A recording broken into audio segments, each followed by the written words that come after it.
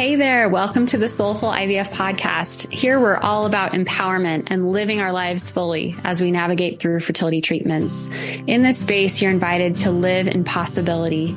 My name is Lisa and I'm your host, an occupational therapist turned IVF mama, soulful IVF coach, and best-selling author. I'm here as your guide to walk alongside you, helping you lean in, keep that light alive, and optimize this path. Here we have real, raw, heartfelt conversations about fertility and about life, covering the science and the soul. You'll hear from other women who have walked this path, fertility experts, and so much more. These inspiring conversations are here to help keep you moving forward, stay informed, and remind you you're not alone. We walk together. Buckle in and hold on, baby. You're in for quite the adventure. Let it begin.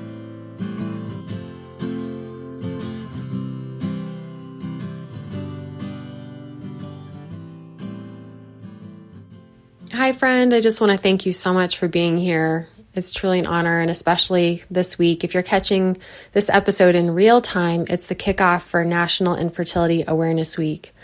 And Dr. Green and I had a recent conversation where we actually would like to change the title to National Fertility Awareness Week. And that's what this is about, really empowering us, being advocates, increasing our awareness of fertility challenges and how to support ourselves as we're moving forward on this path. So I hope you enjoy this one. Welcome, Dr. Green. Hi, Dr. Green. How are you doing? I'm doing great. How are you doing? I'm doing great too. Thanks for having a chat with me today. And the week we're releasing this episode is National Infertility Awareness Week.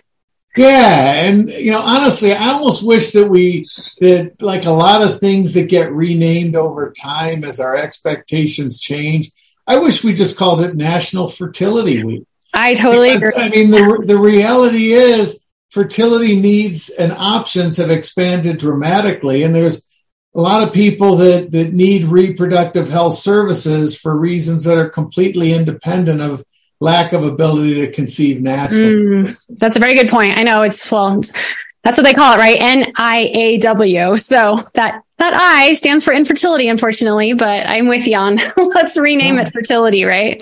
Yeah. And I think it also kind of marginalizes a certain amount of the success that we're able to achieve in overcoming fertility problems, and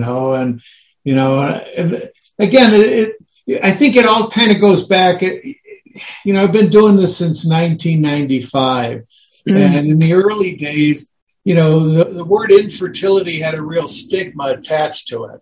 I remember in my training days at UCLA, there'd be times that we would see patients that were prominent public figures in our office, and then, months later, they would announce their pregnancies and claim that they conceived naturally. And it's because, a lot of these people were Hollywood people and they felt it actually was so stigmatizing that they would actually go into People magazine, talking about their natural pregnancies when we knew the truth. Interesting. And now, think about it.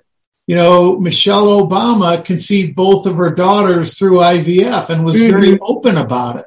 So, it gives you an idea of how things have changed. Yeah. Being, stigmatizing to now where, we had a recent first family that was, conceived as a result of these technologies.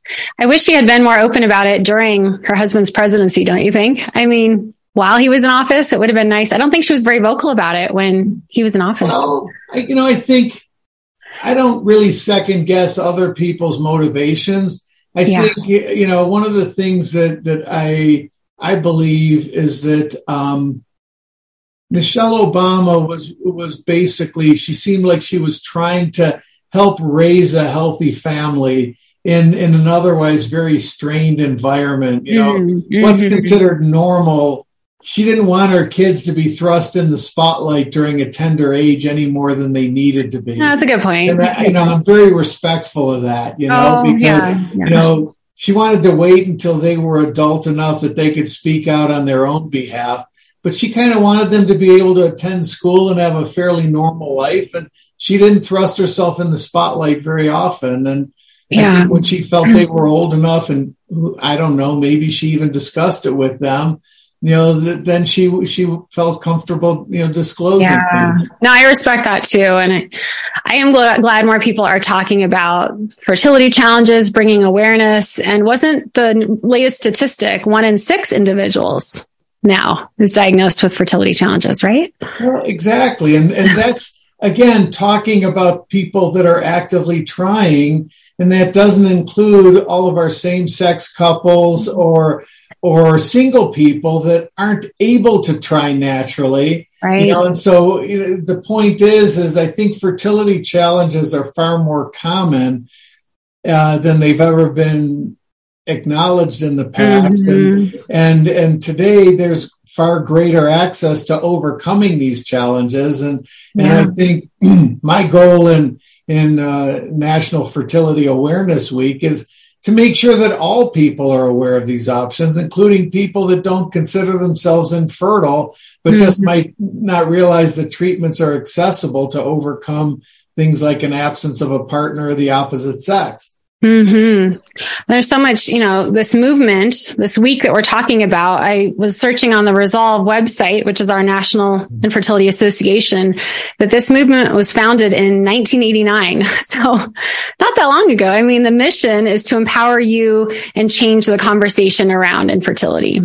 Well, and they've accomplished an awful lot since then. I mean, now I believe there are 19 states that have mandated fertility coverage, Colorado being one of the most recent ones. And you and I know that this is the first year that we've had a statewide mandate, which expands coverage, but it's still not universal, even in our great state. And the point is 19 means we're not even halfway there when you consider, how many states don't have any coverage whatsoever. And that's just the insurance coverage, and so I think it's important to make the awareness, try to normalize things so that we can discuss these things. People could request these things and have a better idea of what technologies are out there and what they can offer. No, for sure. I mean, we're fortunate that we have Resolve as a resource to learn more about how we can access, more reproductive care, being advocates in this space and getting the support, education, awareness, all of that. I mean, they're really great about, helping all of us feel empowered on this path. Well, and it's, Resolve is a great organization. There's also several other organizations. There's, Men Having Babies is another organization. Of course, American Society for Reproductive Medicine, which is the parent organization.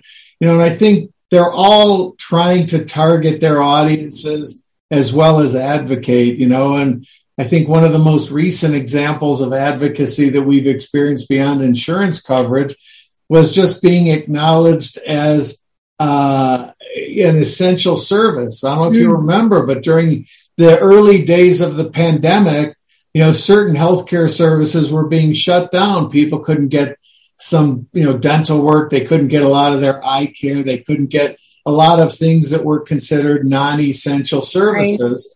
Right. And it was acknowledged by, a whole host of organizations that fertility services couldn't be shoved aside that way because number one, fertility services are essential to those that want to seek them out, and they are somewhat time sensitive for a vast majority of those that are seeking them out as well. And therefore, it couldn't be just cast aside as something you needed to wait for till a more convenient time. Hi, friend. We all know how isolating and lonely this path can feel. And that's one of the reasons that I decided to create this podcast, because I know how hard it is. And I wanted to create a sacred space to connect and to share, to help you keep that light alive within. And if you find value in these conversations, it would mean so much if you would share this podcast with a friend, a fellow fertility sister. Let another woman know that she is not alone, but instead that she has a community who is there with her, ready and willing to hold space and help keep her moving forward. We need one another on this path. I would so appreciate if you would help me spread the word and reaching more women in search of support like this. I say this with all my heart. Thank you. Oh my gosh, I'm sure. Yeah, that impact during that time. You and I were having lots of conversations with absolutely during COVID, how that impacted. I mean, yeah, and we all have like regulatory agencies we need to answer to, and so it's a matter of we could have very easily been forced to try to shut down in order to limit some of the things that we were dealing with. Mm-hmm. With this National Infertility Awareness Week, I didn't realize that it was in 2010 that it became a federally recognized health observance by the Department of Health and Human Services. Yeah. That's pretty cool. Well, and it's since that time, and again, I think as we talk about fertility services, instead of just talking about infertility, yeah, it's also important. Another subject you and I have addressed is egg freezing. Mm-hmm. Some people are just not currently in a relationship, or they're on a certain career path and don't even know that there are options available today that, to preserve fertility, because biology has always been the limiting factor. And too often in the past, people that, were on a career track during, what some people consider some of their peak career years for advancement, weren't pursuing biological pregnancy in that time. And today, through both egg freezing or embryo freezing, we have the ability to overcome these issues. Mm-hmm. Yeah, thank you. And I did a podcast episode on egg freezing. So remind anyone to go check that one out. We haven't done one on preservation of sperm. Would that be one that would be a good topic to check? It just seems like it's less biologically necessary because most men remain very fertile well into their 60s, and there can be a decline in male fertility over time. But the reality is, for the vast majority of men, it isn't.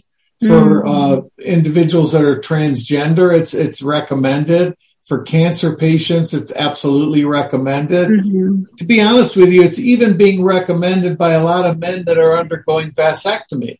Yeah, because sometimes, a guy undergoes a vasectomy and then things change either within their relationship or they find themselves in a new relationship. And if they've frozen sperm ahead of time, it can, increase their options.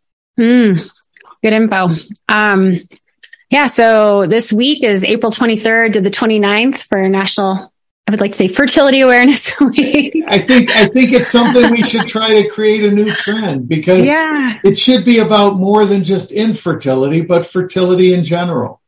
And they promote the color orange a lot during this week, especially on, I think it's a Wednesday during the week, where this orange color really, they talk about, this has a sense of wellness and, raising awareness, educating others who just want to infuse this path with more compassion, warmth, confidence, understanding. So just kind of orange. That's what they talk about the color orange representing. I'll definitely be wearing my orange. Yes. And using your voice, that's another theme, I think, for the week, is use your voice. And I think you and I having these podcast episode conversations, this is one way we are using our voices and having the hard conversations and the much needed topics that aren't always talked about. And I appreciate you. I think, not meaning to digress into things related to politics. Yeah. But fertility awareness is important. And a lot of people aren't aware that a lot of the changes that are going on, in terms of laws and whatnot, they are affecting patients that are seeking fertility treatments as well. And a lot of people don't realize that, many of the same laws that are trying to target abortion or pregnancy termination are also seeking to limit the access to reproductive health services in general, including things like preserving eggs and embryos. And these are all technologies that many of us feel should be between a patient and their healthcare providers and their partners. But other people want to make it, public in a way that is unfortunate. And I think I think part of fertility awareness is making sure that people do realize that their vote counts. Oh, yeah. Because, the reproductive age population has one of the lowest voting records in terms of percent of people that actually vote. And a lot of these, laws are being created by people with white hair who, reproduction is something long past their options. And I think it's important that if people want to continue to have access to fertility promoting procedures, they need to be aware and pay attention to what's going on. Oh, for sure. Yeah, it's unfortunate how many lawmakers are affecting men and women's lives in a huge way. Not for the better. Any other final thoughts you'd like to leave? No, I said, I think if anything, I like to end on a positive note and talk about, really the tremendous potential that things, offer today. And you and I have spoken previously that, I've been doing this since 1995. In the early days of my career, our goal was to create a pregnancy. And then as the technology got better, it became, okay, how do we create a pregnancy more reliably? And then it became, how do we create a pregnancy that only involves one baby at a time? And today, it's completely changed where I sit down with every couple and I say, or individual, and I say, what does the ideal family look like to you? How many kids do you want? What's the absolute soonest you want the first one? And we're able to, more often than not, come up with a plan that's going to meet that goal. And it's all about trying to, create and nurture healthy pregnancies, preferably one child at a time, and really help people achieve their reproductive goals. Well, you're doing that, and we're thankful for you and all the other amazing reproductive endocrinologists and fertility specialists out there. We're all here to, help support individuals and growing their family, and so thankful for you. You stay happy and keep doing what you're doing too. Thank you so much. Talk soon. Bye. This is where it begins, letting the light in, soaking it in. Darling, don't you know that you've got a gift? So look deep within and make a wish. Let it lead how you live, and let it begin. Let it begin.